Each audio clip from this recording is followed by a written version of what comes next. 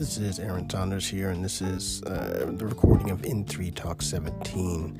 This turned into a much longer than expected audio, so it was about 30 minutes, and so it's been cut in half.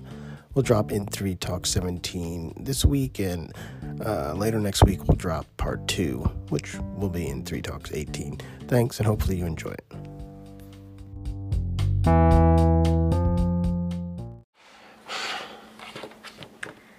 Hello, Aaron. In3 Talks. Right?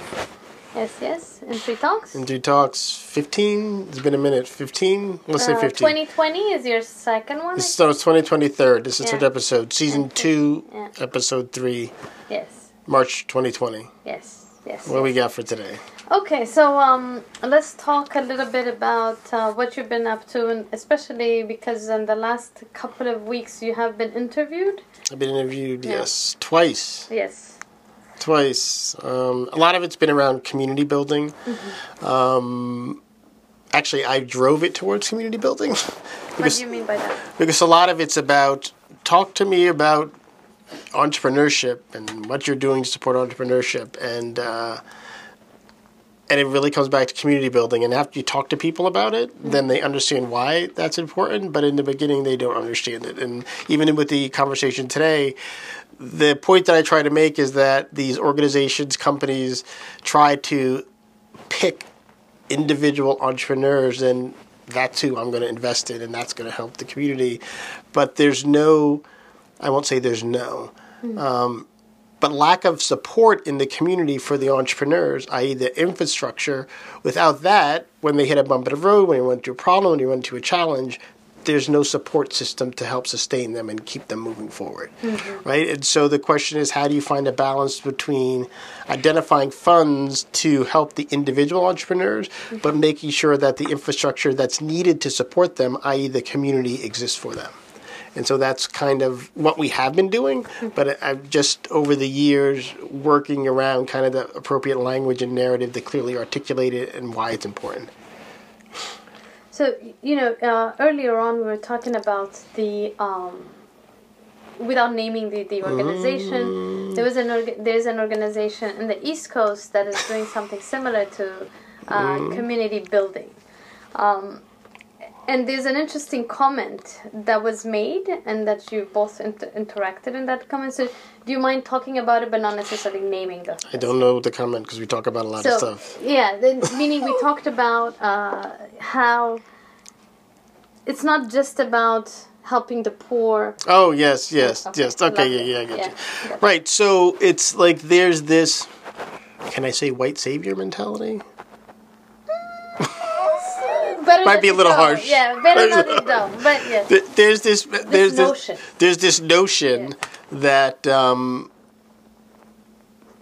it's this sense of satisfaction or feeling that I've done good to the community by trying to find and only support those who are the worst off, right? It's almost like if you're making, so the way you look at it is, this is kind of harsh, a harsh analogy, but I'll say it anyway.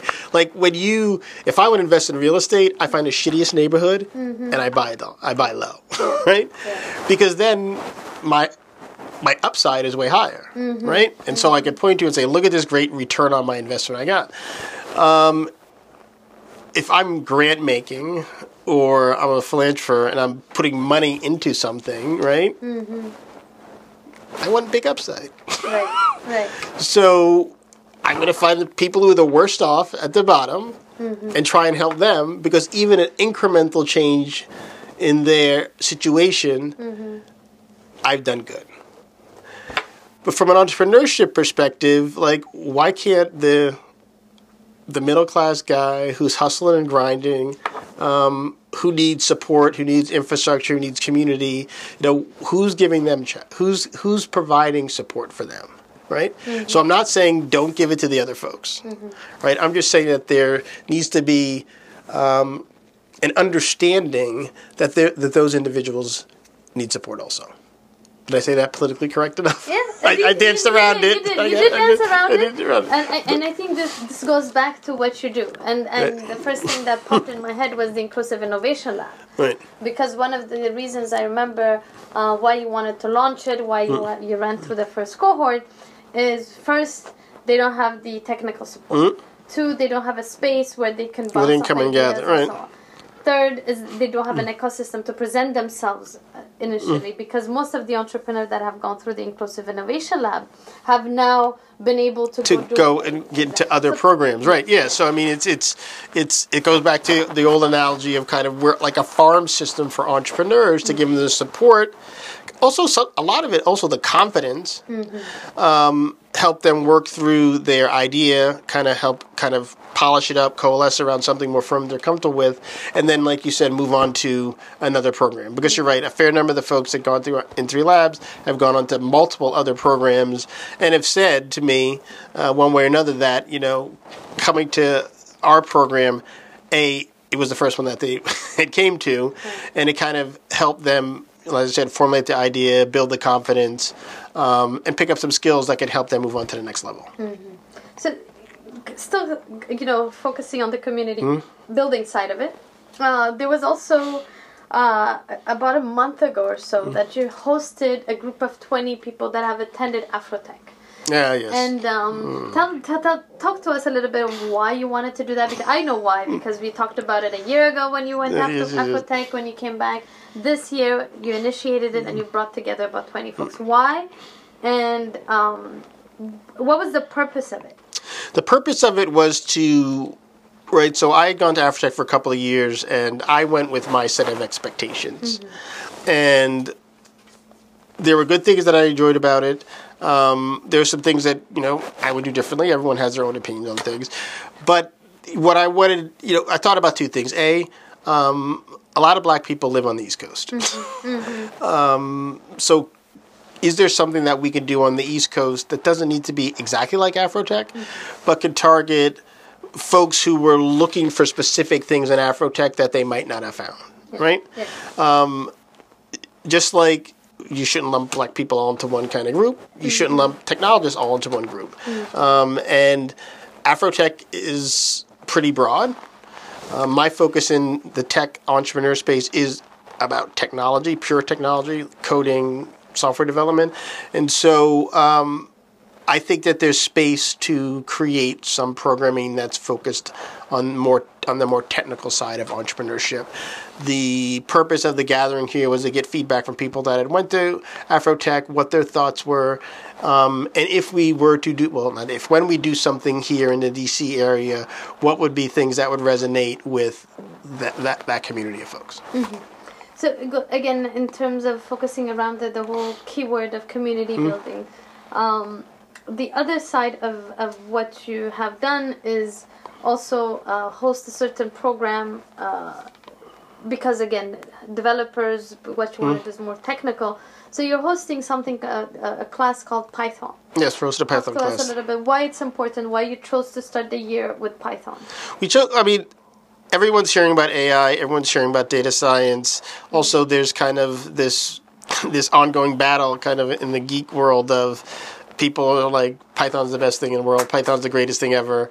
But then there's my company, and I've always been a JavaScript developer. And there's kind of this discussion like on what should people learn first. A lot of schools, a lot of organizations are leaning heavily into Python and teaching that first. I think because there's this, I won't say perception. I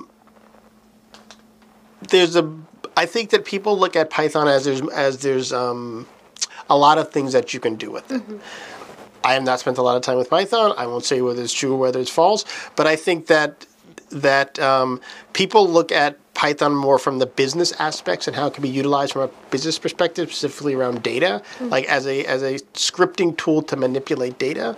And so I think that's why you're seeing a lot more interest in it, as opposed to some of these other languages people look at, they're just for coding. Does that make sense what I'm saying? Yeah. Right? So there's an easier access and opportunity for non-technical people to onboard themselves with Python than I think for JavaScript, C# or some of these other languages, just because how it's being positioned. So are you saying that it's easier to learn Python than JavaScript? No, what I'm saying is that I believe that because there's an easier connection from Python to data analytics, which people might argue is more businessy than building a website or building a mobile app or building, right? Yeah.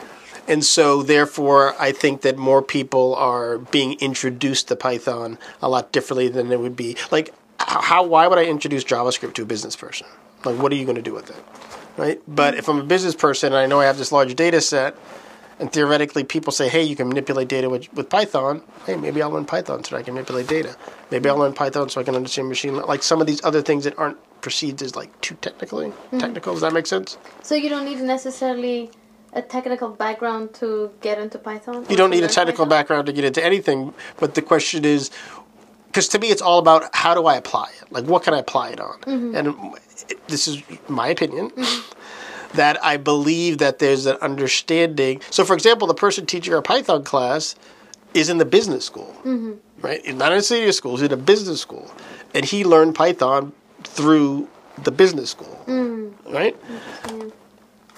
No, I mean, it's interesting because, as we know, we talk a lot about the future of work. We talk about the black and brown communities, jobs and joblessness or employability and so on and so forth.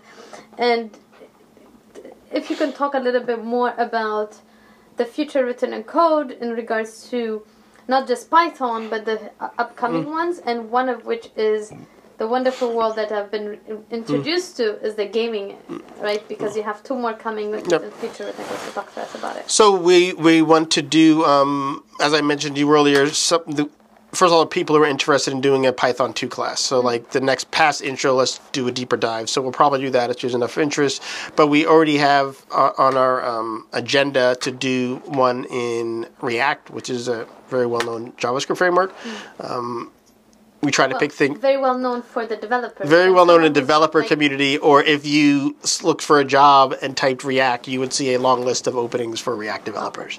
So we try to focus on things that people can see, hey, if I'm going to take my time doing this, what's the benefit I can get out of it? And we say, well, there's a lot of people hiring Java developers. There's people looking for folks with experience with Python.